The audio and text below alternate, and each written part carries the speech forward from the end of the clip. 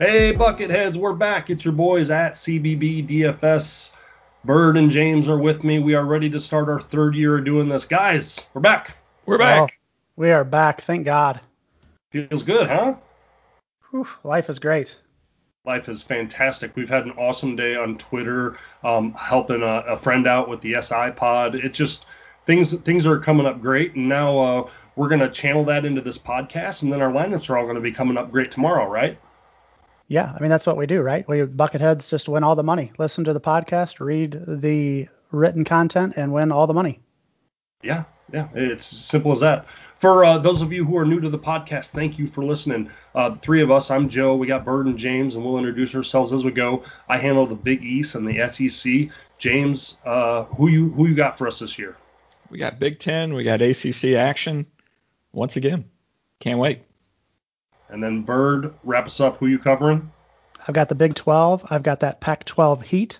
And I'll help James out a little bit, too, with the 400 teams that he has in his two conferences. And then you know we're gonna pick up that Memphis, that Cincinnati, that AAC love. If anyone gets good in Conference USA, and of course the Zags and some other West Coast Heat, if we can find it, right? Yeah, for sure. We do through pod, through the website, which is cbb-dfs.com. The Twitter, you guys know, at cbb_DFS. This is our third year, like I said, of doing this. The first year we had Twitter only. Then we added a regular podcast and a website in the second year. Now the third year, we got more great things in store, including a partnership, which is new. So, Bert, do you want to tell them a little bit about the partnership? Yeah, we're partnering with Prize Picks this year. They have a really slick, kind of easy to use app. They've set over-under on fantasy points for certain players. So, for example, tomorrow, Cade Cunningham over under 30.6 fantasy points. So you can select as many of these as you want. Say, hey, I want the over, I want the under, and depending on how many picks you make, your payout potential increases. You're not competing against other people. You're not competing against 150 entries. It's just you versus a preset line that they've made, and you have a chance to win 10x your money. So use our promo code CBBDFS or use the link that we have out on Twitter for a 100% match. And we'll have a segment at the end where we talk about some of our favorite picks on Prize Picks. Yeah, and I think we're going to do that every pod. A nice little way to close us out and wrap up. You can do a couple of selections in these like mini parlays, 2 to 4 or 5. I'm not sure off the top of my head, but we're going to give you guys 3 at the end of every pod. I'm going to give you a guy. James is going to be a guy. Bert will give you a guy. And you can use that 3 and just play that if you want, or you can add to it to win some more money, or maybe if you only like 2. The 2. I went in and set my first lineup in Prize Picks today. It was really user friendly, a nice clean site, and I think it's going to be a lot of fun. And especially early in the season when we don't really know what to expect, there might be ways to have some fun there and maybe get some advantages. Yeah, I think we'll be able to exploit that, and we'll also add that to some of our written content as well. So you'll see that on cbb-dfs.com as well. Awesome. Well, guys, we got a lot of stuff to get to, so I don't want to labor too much in the intros. But I did ask the Twitterverse, our Bucketheads that are out there that follow us, if they had any questions. We got a lot of questions, so we could only pick 3 for the pod. We'll get into those in just a second because I have a question first off. And James, I'm going to you for this question, and that is, this has been an interesting off season. We all know what the virus has done to us from a community standpoint, but from a basketball perspective, no overseas trips to play in Europe and fine-tune some of these teams, no secret scrimmages, with a border rival town for another conference to gauge where you're at. James, what's your expectation for some of these freshmen and for what to expect from the style and quality of play out of the gate? Yeah, I mean, the bad news is you don't really know how these teams are going to be tested against other teams. A lot of the scrimmages that have happened have just been inter-team scrimmages. It's hard to glean a lot of good information from that. You can dig into, what the coaches say. You can dig into practice logs. You can study the transfer portal to see where guys are coming in, going out, and of course paying attention to the recruits that are coming in. The good news is that we do that. And if you go to cbb-dfs.com, we'll give you the breakdowns of what to expect. So that's the good news. But it has definitely been a challenging year for sure. All right, guys, let's get into the Buckethead questions because those are always better than ours. First one I got here is from Kevin Durham. He's a new follower, and he asked if we had any strategies for first-time DFS players. And Bird, you're kind of our strategy guru here. What would you say to Kevin?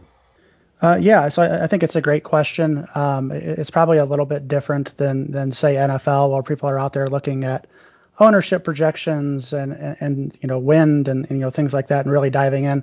There's probably not as much ownership. It's probably more around what style of game is it going to be? What's the over under? What type of tempo are we looking at? Are there teams that are in a pace up game versus a pace down game? And then there's a lot of value, especially early on in pricing. I think as DraftKings tries to figure out what these players' roles are, there's usually some pretty significant edges in terms of price. So being able to identify those value plays, and we're really looking for as a baseline. So say for a cash game, we're looking for kind of 4x your salary. So if a player is 5,000, we're looking for 20 DK points. Hoping to get at least over 200 DraftKings points for the slate. That usually is going to equal a cash versus a big tournament, a GPP type of tournament, guaranteed prize pool tournament, where we're looking for more of that 5x of their salary. So if you got a 5K guy, we want them to score at least 25 DK points. But there's a lot of just kind of inefficient pricing, especially early on, and I think that's where you can really take advantage. So focusing on tempo, over under, and some of that inefficient pricing early on, I think are kind of the keys as we get to learn these teams and learn some of these new players. Yeah, normally we have a nice lengthy offseason to really hit the ground running in January when conference play starts. This year it seems like we're going to have about a month of hit and miss games to get a feel for things, but then it's going to become the real deal real fast. Yeah, for sure. Kevin, thank you for the question. I hope you enjoy the listen, and I hope that helps you out. Next one comes from a familiar face, Tanner Reese. He wants to know, this is a two-parter here. He wants to know from each of us if we have one sleeper player this year and one sleeper team. This is a tough question, but we did send it to the guys in advance, so everybody should have one. James, who you got for a sleeper player and a sleeper team this year? Keep it short though, because we're not going to do a full season preview. Understood. As a sleeper team, I kind of like Georgia Tech. They're a team coached by Josh Pastner that they return a pretty good core of guys that have been around for a couple of years now, and so I think in a conference that has a lot of turnover this year, maybe they can sneak up and and do something. For my sleeper player, maybe not so much of a sleeper, but maybe to folks that don't follow the Missouri Valley. Liam Robbins recently transferred from Drake to Minnesota. He's a big man, 7-footer, average 14-7 for Drake, and a crazy 4.3 blocks per 40 minutes. And so he's gonna step into the Otero role, and I think he'll be a mainstay in DFS slates. Oh, I like that. He'll probably be cheaper early too because he is somewhat of an unknown at this point. I got a big as well for my sleeper player. I can't read anything negative about Dawson Garcia at Marquette. Marquette's going to be a new team, obviously a non-Marcus Howard Marquette, so they're going to look a little bit different, obviously, and there's a lot of shots that need to go to new faces. Dawson Garcia is one of those new faces. He's kind of a crafty big. He's the biggest guy on their roster. Now, Theo John's the muscle on that team, but we've well documented over the course of our write-ups and pods Theo's love for fouling out. So Dawson Garcia is someone who can get an extended run and make an impact right away. As far as my sleeper team, I gave it some thought, but the team that keeps popping up in my head that I think people are sleeping on is South Carolina. Now, this isn't a sexy DFS team at all, but AJ Lawson's back. Jermaine Cousinard came on and did some really good things last year. Manaya can shoot it and should be fully healthy. I think this team's gonna make some noise and have a really nice season. Finally, Bird, close us out. Yeah, I'll stay close to home with my Homer roots here and go David McCormick. So we kind of all talked about big guys here. But McCormick's going to replace Udoka Azubuike down low. Actually, McCormick had 25% usage in limited minutes. Bill Self said he's the most improved player on that team. Silvio De Sousa is gone. So it's really just McCormick and Mitch Lightfoot down low this year. I really think he takes a huge step this year. A guy who probably could end up averaging, say 12 points, 8 rebounds a game, a couple blocks. a guy we really want to target early on, and we'll see right away against Gonzaga how he does against Timmy. I think that'll be really interesting. And then for undervalued teams or sleeper teams, we talked a little bit on the podcast today with Ben on the Sports Illustrated fantasy and gambling podcast, but Memphis at 100-1. I think there's a lot of value there. They've got AAC preseason rookie of the year and Musa Cisse, elite shot blocker. You got Virginia Tech transfer Landers Nolly. You bring back a bunch of sophomores. So I just think that's a really undervalued team, especially at 100-1 when you're thinking about a DK Sportsbook bet. Like there's worse ways to spend your money than on a team that's super talented, getting 100-1 odds to win a title. Awesome. So there you go, Tanner Reese. There's our one player and one team each. Last question here from the Bucketheads is from Jake Kuchek. Hopefully I'm pronouncing that correctly. He asks if there's anyone over 8K on this price that we're locked into playing enough minutes that are worth paying up for. Now, we're going to go through these games here in just a second. I will say just at first glance, as the Big East guy, I'm probably not going to pay over 8K for Gillespie or Robinson Earl. You know, there's another guy at 9K on Purdue, which is the game that's kicking this whole thing off in our Don't Go Overboard section. So Jake, we're gonna take the easy way out and just touch on these guys as we go through the board. So thank you for the question. And James, with that, let's get into Liberty Purdue. The line is Purdue 10.5, and the over/under right now is just at 123. What are your thoughts on that game from a DFS perspective? Well, these two teams are two of the slowest paced teams in the nation, or at least they were last year. So it's not a super attractive game to really look for anybody. But some things to note here. Eric Hunter, who's the lead guard for Purdue and probably their second best player, he's out. He's going to be out for a month. And so I think there's a couple guys you can look at there. Jaden Ivey is a guy I really like at 4,800. He's a true freshman, 6'4", can score at all three levels. He had 22 points in a recent scrimmage. Now we just talked about, is that trustworthy or not? Don't know. But he's 4,800, so you can take a chance on him in GPP. Trevion Williams, he's been dealing with a hip pointer in the last week or so. He's 9,200 right now, so he kind of falls into that category. Is he going to play enough? I don't know. They do have a backup center. This guy, I have to talk about him. He's 3,000. I don't know if he'll play at all. He may redshirt, but he's 7'3", 290, true freshman. His name's Zach Edey. And yeah, he's a big boy. And so, it's possible that he could see some time. Purdue is incredibly thin right now, especially. I think they only have 10 scholarship players. That guy's not thin, though. Yeah. Yeah. Not a lot there. I think there's one guy that's a Henderson State transfer, Chris Parker. He's only 3,000 for the Liberty Flames. He's a guy, he's probably the only playmaker they have on the team, so he might be a guy that you take a shot on. But otherwise, it's probably a game that you just stay away from. So I'm going to play devil's advocate, though. Doesn't that mean Trevion's going to take every shot? Yeah, he could. If he plays, Purdue may get up enough that he, they don't want to take a chance with his injury, and it's true. They don't want to play him. So it's really tough to say. But I think, he's still worth a shot in GPP. But you just have to measure your expectations. It's a lot of money to pay. Yeah, and we'll keep an eye out on those injuries, right up to tip. Keep an eye out on our Twitter. We'll be retweeting, and there's also another follow out there, college basketball follow that does a really good job of injuries, and so we'll promote that as well. But stay diligent. We know there's going to be a lot of things that kind of change towards the as we get closer to tip. So we'll keep an eye out, and we'll let you guys know as much as we know as well. Awesome. We good on Liberty Purdue? We're way good. Way good. 123 over under. We were good before it started. All right. That means it's on me. Morehead State versus Kentucky. Now, Kentucky is slated to score 80-some points in this game, but they're 23-point favorites against Morehead State. New Kentucky team, 5 new starters. This isn't anything new. We've seen this again and again and again. They do have the freshman, as usual. Devin Askew is going to run the point, so he's really the highest priced one. But the real jewel of the team is Brandon Boston. With freshmen of this caliber, I'm really more of a wait-and-see guy as a DFS player, so I'd like to see what Boston does. I'm not going to spend $7,200 for him out of the gate until I see how he's utilized, because Gal's a guy, if you're not giving the effort or not playing defense, you're going to get pulled.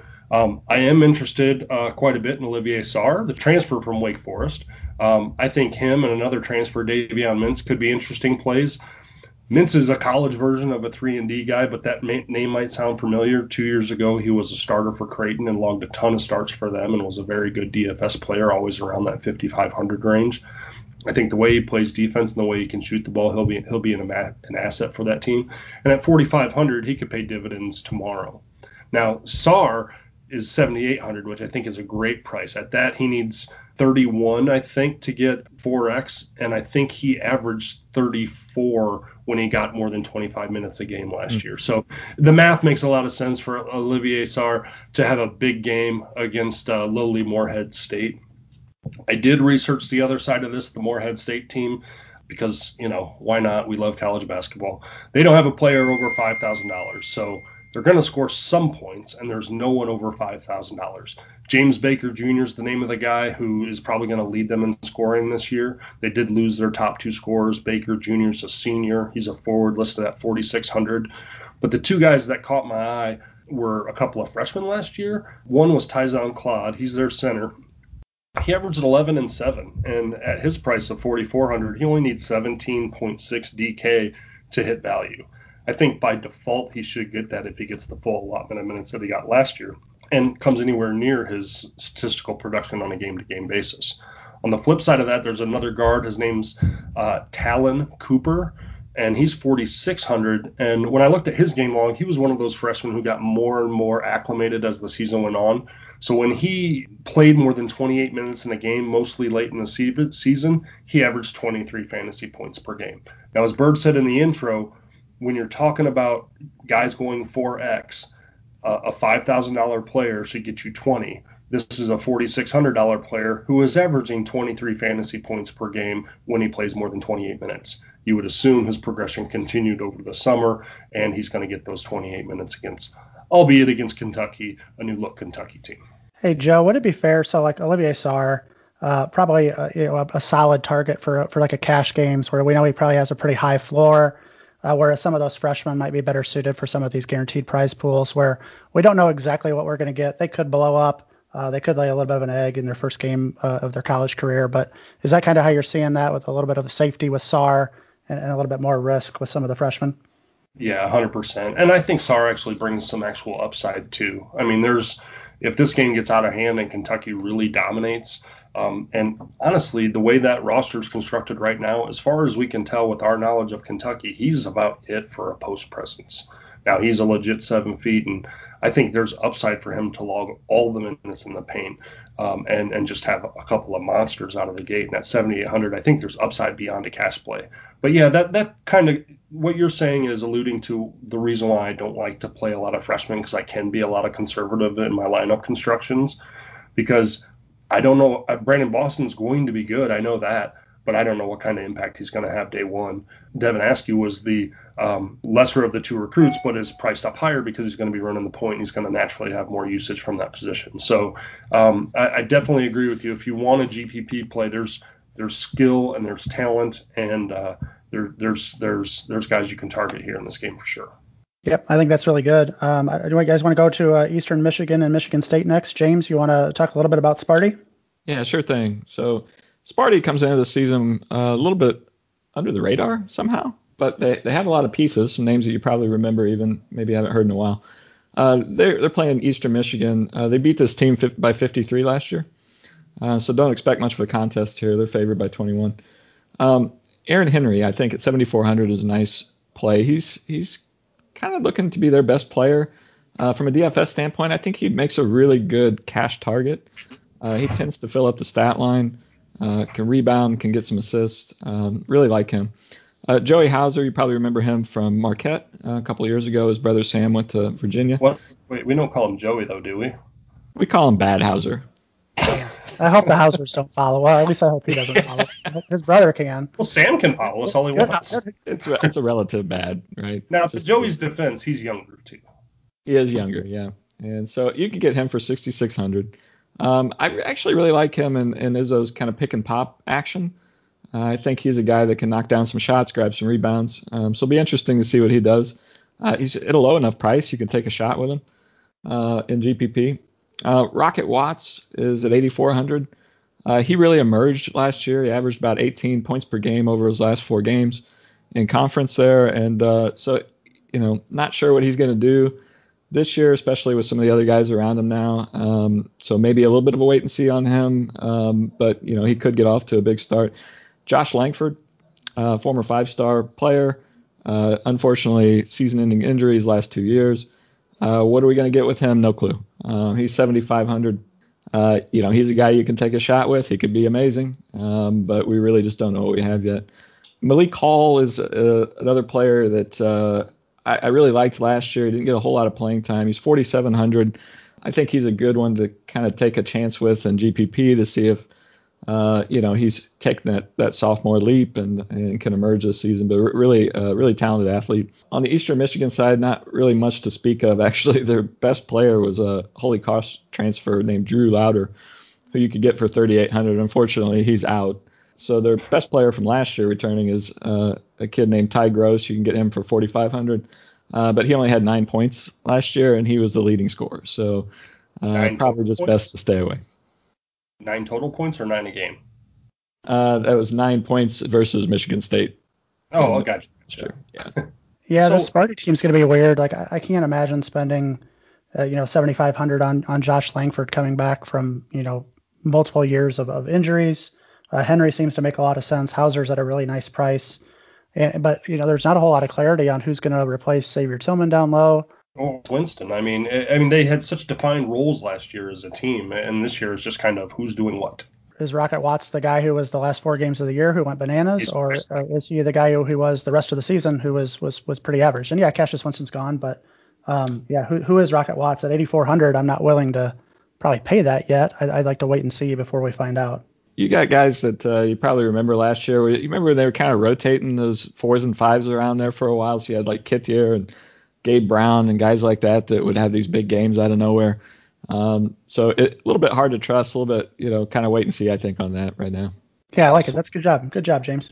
Well, that kind of wraps up the section that we gleefully call Don't Go Overboard. And the reason why those 3 games are in that section is because regardless of, there's no problem taking a guy or two from these games, especially Kentucky, if you kind of like what you've seen. But these games are going to be one-sided, or they're going to have a low point total. And we just want to make sure your lineup isn't, 3 or 4 or 5 players deep from these 3 games. That's why we put them in this Don't Go Overboard section. The next section we talk about, we call Tread Water. These are your middle of the pack games. You're going to have good plays in here. This is where you can normally find some pretty nice value. And Bird, why don't you kick off this section? Yeah, and we were probably generous here to include UCLA, San Diego State in the Tread Water with an over-under of 134. But I think just because it's a close game, it's supposed to be competitive. I think that's why we pushed it up a little bit to that Tread Water section. But these are 2 really defensive-minded teams. If you look at last year, UCLA 325th in tempo. San Diego State last year 332nd in tempo. Both of them very defensive-minded, kind of slow teams. So this is probably going to be a little bit of a rock fight. There still are some decent plays. So for San Diego State, Malachi Flynn is gone.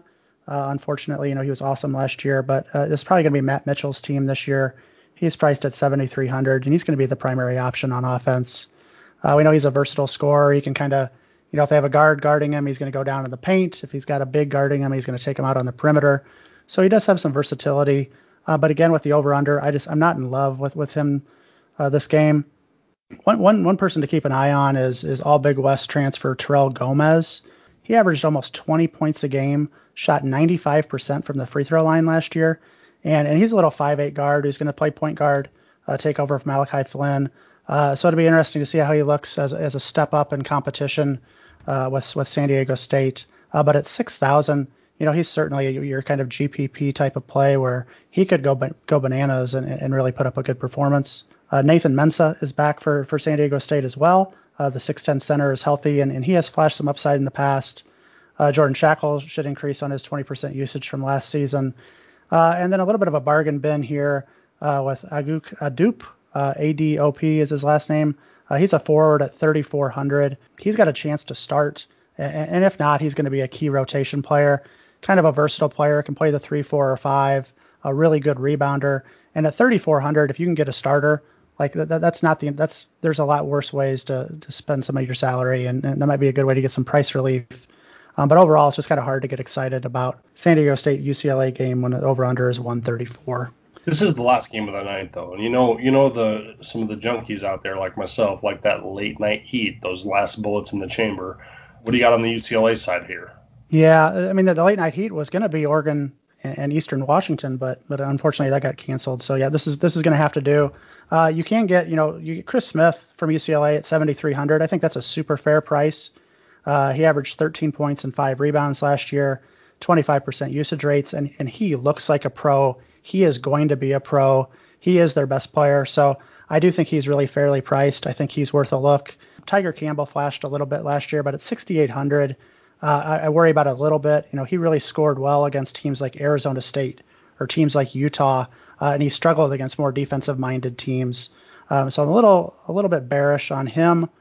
Jalen Hill and Cody Riley are both going to play it down low. Cody Riley at 4,500 has a little bit more upside from a scoring perspective, so I kind of like him as a 4X option. And I'd say my favorite play for the Bruins is Jaime Jaquez Jr. He's a guard at 5,500, 6'6" sophomore. He played over 30 minutes in 4 straight games last year to end the season, scored over 20 DK points in 3 of those 4. So I think he's a really good real life player, and I think at 5,500 he's a really good bet for at least 4X if you're looking for some of that late night heat. That sounds good. How about this line, 3.5? If you had to bet this game, which side of it are you on? The game is in San Diego. I'm not sure if that matters because there's probably not going to be any fans. I would take UCLA personally. I think San Diego State has just got so many new faces and kind of just a completely different team from last year. So I'm leaning UCLA. 3.5 makes a lot of sense. I think they win this game by 7 or 8. I think while it might not be the prettiest basketball or most DFS friendly, that program on UCLA is finally kind of trending back up in the right direction. Yeah, for sure. Awesome. Well, guys, sorry with you. I'm going to get into our next one here. Now, with this one, we're talking about Clemson and Mississippi State. And James, I'm probably, when I'm done with my little spiel here, going to ask you to co-sign on my Clemson stuff because you are our ACC guy, and I know you followed them closely last year. But this Clemson-Mississippi State game should be fun. Clemson is a 3.5-point favorite. The line is at 135.5. 3.5 points, again, means both teams are going to be a little bit back and forth. I didn't really get a feel for which side I'm going to bet. My homerness towards the SEC would probably lean me that way. But as far as a DFS perspective, Mississippi State is going to look a lot different. Reggie Perry's gone. Robert Woodard's gone. There isn't a Weatherspoon on the roster anymore. Starkville's pretty high on this new freshman, Jalen Johnson. He was Mississippi's Mr. Basketball. He stayed in state. So he's 7,200, but we talked earlier in the Kentucky segment about new freshmen and what to expect. Unlike the Kentucky guys, there's serious buzz around him, and I think he's going to kind of be the offense right away. But at 7,200, if you're comfortable, go for it, but definitely a GPP target. Couple of names that you might remember from last year. Abdul Ado is still there. He's a forward coming in at 6,100 tomorrow, but don't think he's coming in to replace Reggie Perry. Ado's a rebounder and a defender. He provides very, very little offensively. There's another freshman, Davion Smith. He's a guard at 6,400, who they're high on. I'd take Jalen Johnson, though, if I'm going to play one of the 2 youngsters. And then we do remember from last year Iverson Molinar, the Mullen Army, right? He's 4,500. Yeah, he's 4,500 and is expected to be their starting point guard this year. So I don't know how they're going to utilize their rotations yet, but at that price, someone who we've seen have DK relevant games in the past, Iverson Molinar is intriguing. And then finally, another name that we might recognize is DJ Stewart. He's a guard at 5,900 who is their leading returning scorer and is someone who we can probably expect take another step forward in his sophomore year. On the Clemson side of things in this game's, Amir Sims is where it starts and stops, right? But he's $9,000. I did look back to last year. At $9,000 to hit value, he's going to need 36 DraftKings points, and he only did that 6 times last year. And then 3 of those 6 times, those were games that went into overtime. Now, Amir Sims is a good player. I'm not saying that at all. I just think he's well overpriced. Outside of that, Alamir Dawes is a guard for 5,500 who sounds interesting.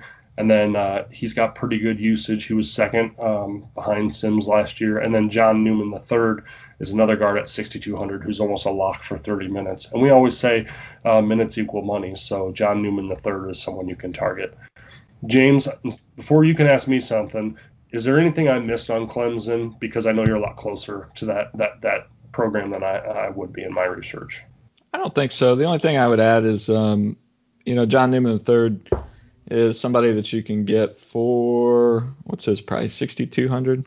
Mm-hmm. He's going to be a junior this year. He flashed last year in particular. He had a couple really nice games.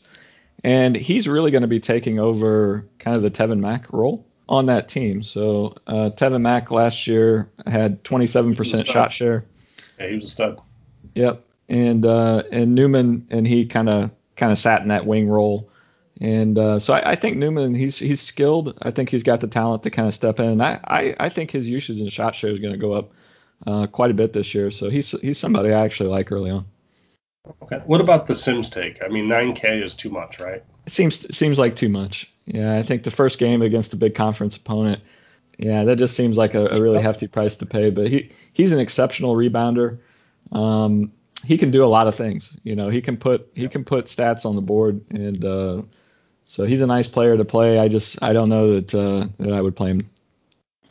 Yeah, it's hard to play Sims at 9K when you can go get like Baycott from UNC for 6,900 against College Charleston. Right. Or even SAR for 7,800. $1,200 in savings for another smash game down low. Yeah, and we think Sims is awesome. Like, we're going to play him this year. It's just this probably isn't the best. Like, you're going against another Power 5 school. Like, this maybe isn't the right time. No, I agree. Yeah, why don't we jump into the next game we have here, and that's the UT Rio Grande Valley versus Texas. Everybody gets pretty excited when we see Rio Grande Valley on a slate. The Spanish Cowboys. Is that what their mascot is? I was just going to ask you what their mascot was. It's the Vaqueros, I believe. Oh yeah. That's Cowboys in Spanish, I think. Yep. So I've actually got a little bit of Spanish. My 8th grade Spanish award is going to come in really handy. You can check that out on the site tomorrow. But yeah, the Cowboys played fast last year, 66th in tempo. They were terrible defensively. So you would think, hey, this lines up perfect. Texas blowout. Let's load up on Texas players. Not so fast, my friend. These prices are horrible. Matthew Coleman, 9,100. Jericho Sims, 8,900. There is no way on earth I'm playing those guys at that price. Like, that is insane. Jake? That's unfortunate. I'm really excited to watch Greg Brown. He's a 5-star center for Texas. He's 8,000. Nobody can match up to him on Rio Grande Valley. 8,000 is pretty high for a freshman we've never seen play yet on a team that returns everybody. So a little concerned there. Probably my favorite play for Texas is Andrew Jones at 6,200. He was really good last year. He's a good 3-point shooter. Rio Grande Valley gave up a lot of threes last year, gave up 38% from deep. I think Jones is going to increase that 11 points per game that he averaged last year at 6,200. I could see him leading Texas in scoring. That's not out of the realm of possibility. He's a good defender. He could get some steals. So I think at his price, he's probably my favorite play. You could probably play Courtney Ramey at 7,600, but gosh, it's hard to pay 1,400 more for Ramey than it would be for Andrew Jones. For Grand Valley, they do have a Javon Levi, who's a guard at 6,200. He actually had the #1 assist rate in the nation last year on KenPom.com. He was the WAC Defensive Player of the Year as well. So he averaged 11.5 points, 7.9 assists, and 2.4 steals. So at 6,200, that's not bad. They also have a freshman, as a freshman, Quentin Johnson last year had 23% usage, only played about half the minutes, but he should get a ton more playing time this year. Quentin Johnson is only 4,000. So you get a $4,000 player who could have mid-20s usage. I think he should be on the radars. But that's really it. Like, this game is kind of frustrating. Just the pricing really eliminates some good options here. And so I think we're going to have to look elsewhere outside of probably Andrew Jones and maybe some of those punt plays from Rio Grande Valley. Now, I did not win the 8th grade Spanish award, but Rio Grande means River Grande. Thank you. Wow. I know. I'm going to take that award from you. I still have it. You can look at it. All right, let's get on to our next game here in the Treadwater, the last one in our Treadwater section. And James, that's on you. Yeah, so we're looking at College of Charleston. It's headed to Chapel Hill, play North Carolina. This will be an interesting game. I think a lot of people are interested to see the recruiting class that Roy brought in, his best recruiting class since he's been at North Carolina, which is incredible. And so there's 3 5-stars that are coming in, basically. 2 of them are centers, and they already have an awesome center in Baycott. So it'll be interesting to see how he shuffles the pieces around and, how these pieces are going to fit together, I guess. But look, we got Garrison Brooks. He's 9,300. That seems like a ton to me in a game that, is projected at right now 18 points, 141 over under. I think you could take a shot with him on GPP. I think he has a chance to hit 4X, even in sort of limited duty if they decide to pull him. If somehow College of Charleston can keep it close, he could have a big one. I think it's going to be a tough decision. Baycott, as Bird had mentioned earlier, 6,900 feels like a better value to me. However, again, if the game gets out of hand, you got Day'Ron Sharp, who's one of the freshmen coming in, that you can get him at 5,100. I think he's a little more game ready than Walker Kessler, is the big 7-footer. He's 4,300 if you want to try him out. But, it's kind of a mess right there. And until we see it play out, it's going to be really difficult to say, if these prices line up with what's expected. Outside of the front court, you got a pretty easy choice, I think, on freshman Caleb Love. He's going to take over point guard duties. He's out of St. Louis. He's exceptional, 5-star. 8,300, you can get him, which is pretty high. I do think he's probably going to trend a little bit more towards Kobe White and less towards Cole Anthony, if you remember the last 2 years, in the sense that I think it's going to take him a little bit to sort of adapt and figure things out. I don't see him coming out and having some explosive game like we saw Cole Anthony do last year. 8,300, you can take a chance on him and see what happens. For 6,400, you can get RJ Davis, who's a little bit shorter, but he's a super quick, explosive scorer as well. So somebody you can take a chance on. If you're a little more risk averse, you can get old Leaky Black. Maybe he learned how to shoot a jumper over the summer. I don't know. But normally he's a steady Eddie, decent for a cash play. On the other side, College of Charleston, their best player is Brevin Galloway. You can get him for 4,500. He's a guard. He averaged 11 points a game last season. Grant Riller was their point guard last year, and he was the best player. He was the whole team pretty much. He had 34% usage. That's obviously going to be a big hole to fill. I think Galloway's going to have opportunities. You can expect this to be sort of a paced-up game. Peyton Willis is a name you might recognize. He used to play for Minnesota. You can get him for 4,000. He scored double figures in 5 Big Ten games when he was with them. So he's somebody that somebody's got to score it. And then Brendan Tucker, who actually was Riller's backup last year. Earl Grant said he's the fastest, most athletic player he's ever coached in 20 years. Might be a decent game to show off, if you're him, but we'll see. Those aren't great picks, but definitely, if you got a little bit of money left over, maybe somebody you can take a chance with. Yeah, it's amazing. These teams that play against, it's not like North Carolina's like an elite defensive team. There seems to be some pretty good value on College of Charleston. Like I think there's some really reasonable plays that probably won't have as much ownership because they're not as sexy as playing Garrison Brooks or playing some of the other higher priced players that are on the slate. So good call out, James. And we've seen UNC stumble out of the gate. Everybody remembers Wofford a couple of years ago when they just came into Chapel Hill and knocked them off. So it's not unlike them to just, let some team that shouldn't be hang around. And to Bird's earlier point, especially these heavy kind of freshman-led teams that didn't get to scrimmage over, didn't get to go overseas over the summer. How ready are they going to be? So I wouldn't be surprised to see some of these bigger teams, maybe take a hit early on this year. Excellent. Well, like we said, that puts a bow. Hey, let's do it. Let's put there it is. Drink. That puts a bow on the Treadwater section. We got 3 games left. They're all on our dive-in section. This is of the games on the slate, of the 10 that we're looking at. These are the ones that we feel best about. It's starting here with Villanova Boston College. Now, this one has Nova as a 15-point favorite, and the over-under sitting at 141.5. But I am taking Boston College minus the 15. or excuse me, plus 15. I think it's one of those things where the public's going to see the Villanova and they're going to say, oh, they should win it all this year. And Boston College hasn't been basketball relevant since Bill Curley was their center. So it's one of those things where Villanova is going to get pumped by the public. And I really like Boston College in this game. The line was 15 this morning. It's still at 15 now. It hasn't done much movement. But the reason why is the Eagles sneaky have a pretty good backcourt. And James, I'm going to go to you again to back me up on my BC stuff. But Winston Tabbs is supposed to be healthy this year. He was a stud as a freshman, got hurt last year. He's 7,800. I think he should be pretty good. And then Jay Heath, who's the other guard, had a great freshman year coming into his sophomore year. So those two will be paired up. And down low, they got Stephon Mitchell, who's at 7,500.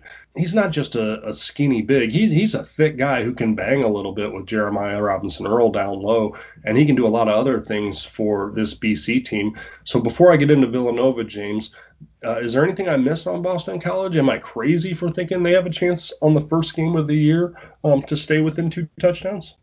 I think so. Mitchell's really good.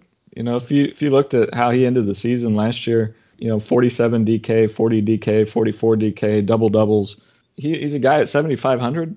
He can flash. He can put up the numbers. So you could do a lot worse in GPP. Now, when we're talking about the Villanova side of things, I mentioned this on the onset.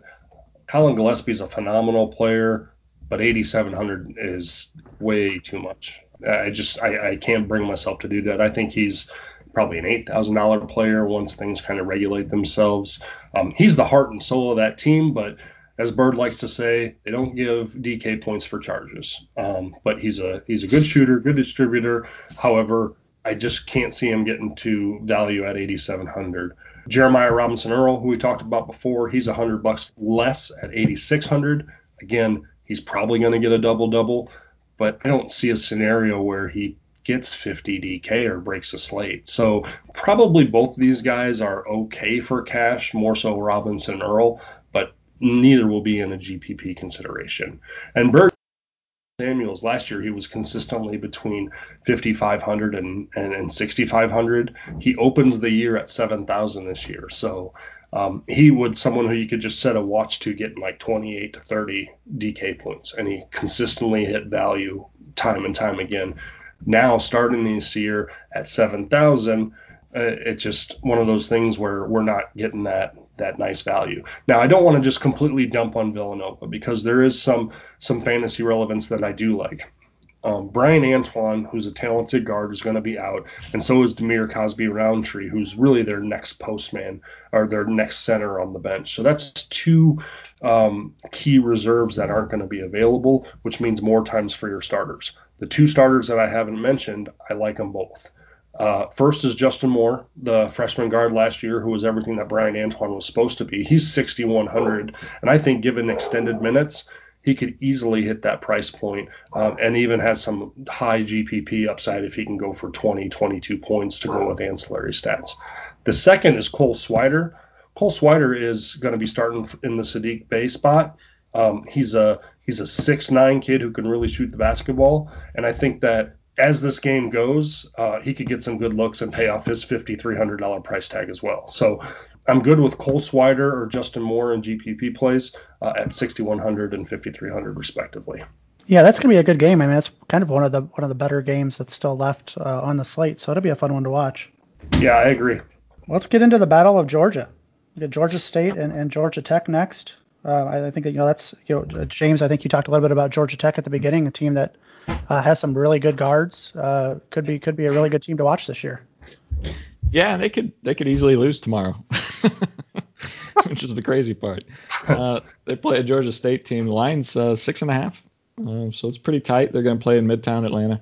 The over/under is 141. I really like obviously the Georgia Tech guards, as you had mentioned, Alvarado, DeVoe, and Wright, who kind of plays on the wing.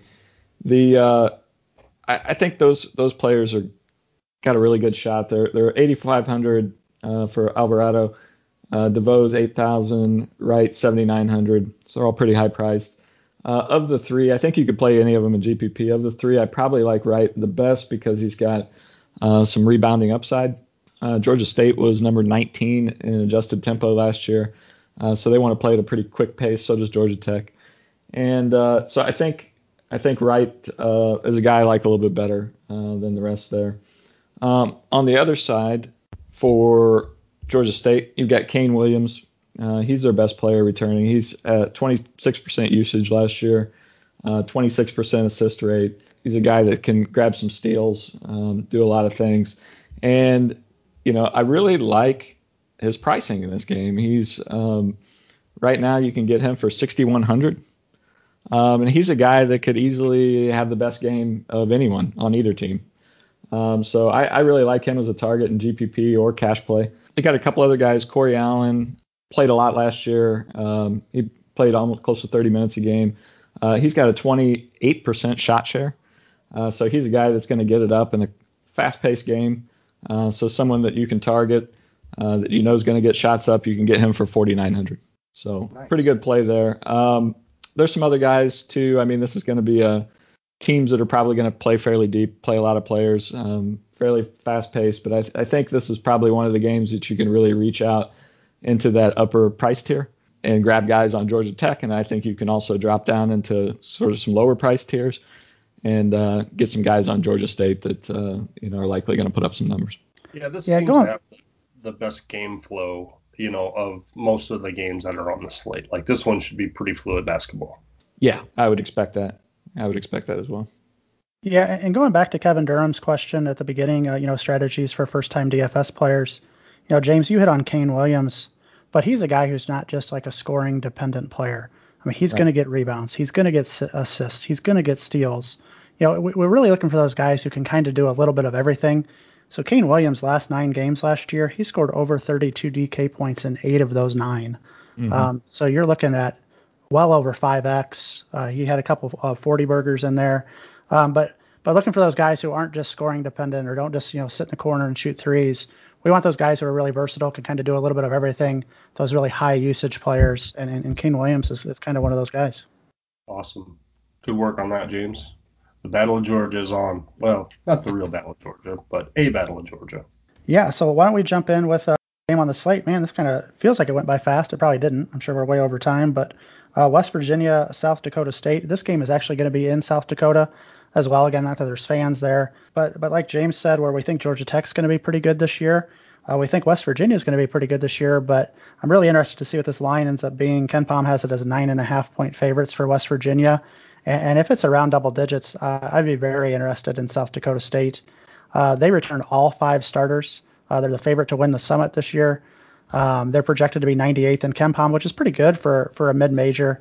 They were super efficient last year, 4th in effective field goal percentage. On West Virginia's side, again, they've finished in the top 12 in KenPom 5 of the last 6 seasons.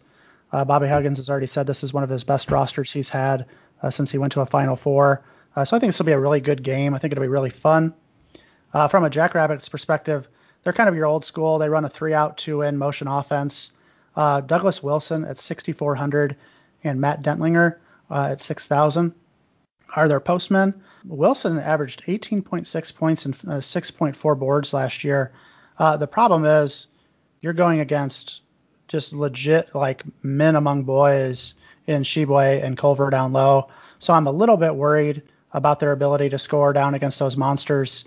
Wilson, last year they played against USC. He fouled out. Played against Indiana. He fouled out. Played against Arizona. He had 4 fouls. So I think he's got some foul risk that comes along with this too, especially early in the season. Guys just aren't used to playing against monsters like Sheboy and Culver. Noah Friedel is a guard at 4,800. He averaged 12 points a game as a freshman last year. Averaged 28.7 points per game over their last 3. So he could be a good kind of a lower owned value play. And then 6'4" guard Alex Arians is 4,500. He took over the point guard duties last year, and he's going to play at least 35 minutes. So at 4,500, there's some appeal there as well. From the West Virginia, Sheboy at 8,100 and Culver at 7,700 are always in play. They're always tournament options. They both had a low 20s usage last year. I expect that to maybe increase a little bit, but these guys are elite shot blockers. They're elite rebounders, legit double-double options. So they are always in play. I will never say not to play either of those guys on a given night. And I also think we could see a big bump in Miles McBride this year. He's a guard at 6,800. The Jackrabbits averaged almost 20 turnovers a game against high majors last year, and so you got some steal upside there for Miles McBride as well. So I think he's a guy who's going to sit around kind of that 4x type of output this year. The Mountaineers played the 5th most bench minutes last season, and I expect that again this year. So the rest of the guys are kind of punts. I think Taz Sherman at 3,800 could have the best shot of the bunch. Kedrion Johnson is a guy who's 3,000. He's the stone minimum. He'll be an X factor for this team, I think, eventually. But so early on in the season, it's going to be really hard to tell kind of who's going to be those difference makers off the bench. So I'd probably focus on the core 3 of Sheboy, Culver, and McBride. You going to play West Virginia? You think they cover the 9.5? If it's double digits, I think I'm taking South Dakota State. I just think you return a team that brings back all 5 starters. They know each other. They're not traveling. They're staying in state. I just think, especially early on, like West Virginia is a team who was like horrible 3-point shooting team. Yes, they've got studs down low, but if they get in foul trouble or they kind of muddy this game up, I think double digits might be a tough line for them to cover. No, I think that makes sense. All right, guys, there it is. There's the 10 games that are left on the slate. Let's drink it in. We've gone through the don't go overboard, the tread water, the dive in. We got one more thing to take care of, and that's our prize picks for our first ever round of prize picks. Now, again, on the site, you can pick 2 to 4 guys that you think are going to go over their total. Now, we're going to give you 3. Each of us are going to give you 1. So let's start off with our prize picks this week. Bird, why don't you start us off? Who do you got for over or under, and what was their points set up? But before you answer, I do need to add, these are for the early games, okay? They don't have the prize at the time of us recording this. They don't have the player pool out for the later games for the slate that we just discussed. These are for the earlier games on Wednesday. So, Bird, who you got? Yep, I've got Cartier Jara. So you'll remember him from Kansas State last year. So he's at Virginia Tech now. But he's going to go join a backcourt that already has Beatty, that already has Tyrese Radford, that already has Jalen Cone, and his projection is 27.4 fantasy points. And so I'm taking the under on that, just knowing that's a rotation at their guard position. It's going to be really hard for him to get to 27.4 points if he's going to play less than 25 minutes a game. So my under is Cartier Jara at 27.4 for prize picks. Wonderful. James, what do you got? I like Franz Wagner to go over 28.1. They play a Bowling Green team that's plays a little bit sped up. They're not very good defensively. Franz Wagner last year was very good. He ended up being the best kind of scorer on that team. And he only had a 18% usage. So with Teskey out of there, Simpson out of there, I think it's going to free him up to really be the guy. And so I think he'll have much higher usage, and I think he'll cruise past that 28.1. Excellent. And guys, I changed mine through the course of this podcast. What? Oh no. Yeah, I love my Paul Scruggs, but after again, I like David Duke. You guys know I'm high on David Duke this year for Providence. Alpha Diallo's gone. He's kind of that whole team, and I think he's going to make a run at Big East Player of the Year if Providence can string some wins together and really keep progressing. David Duke's number on this tomorrow against Fairfield is 27.1. He could probably do that in points alone, but he's a good defender who's going to get you some steals. Steals are worth 3 on this side. I like that, and he's also going to hand out some assists too. So David Duke over 27.1 is my selection for prize picks. I like it. Yeah, well done. Hey guys, we're back. We did it. Yes, we did. The season is upon us. It is tipping off tomorrow morning. I cannot wait. Yeah, so just a reminder to Bucketheads, 1, we missed you guys. 2, if you can, please subscribe to our podcast. Please rate our podcast. So a 5-star rating would be really great. If you don't want to give us a 5-star rating, maybe just don't press any buttons. Leave a review. We'll read reviews next week if we get any new reviews. At CBB_DFS on Twitter, CBB-DFS.com, CBB DFS promo code for prize picks. Win everything. Win all the money, my friends. Win all the money, Bucketheads. Good to be back. Go Illini.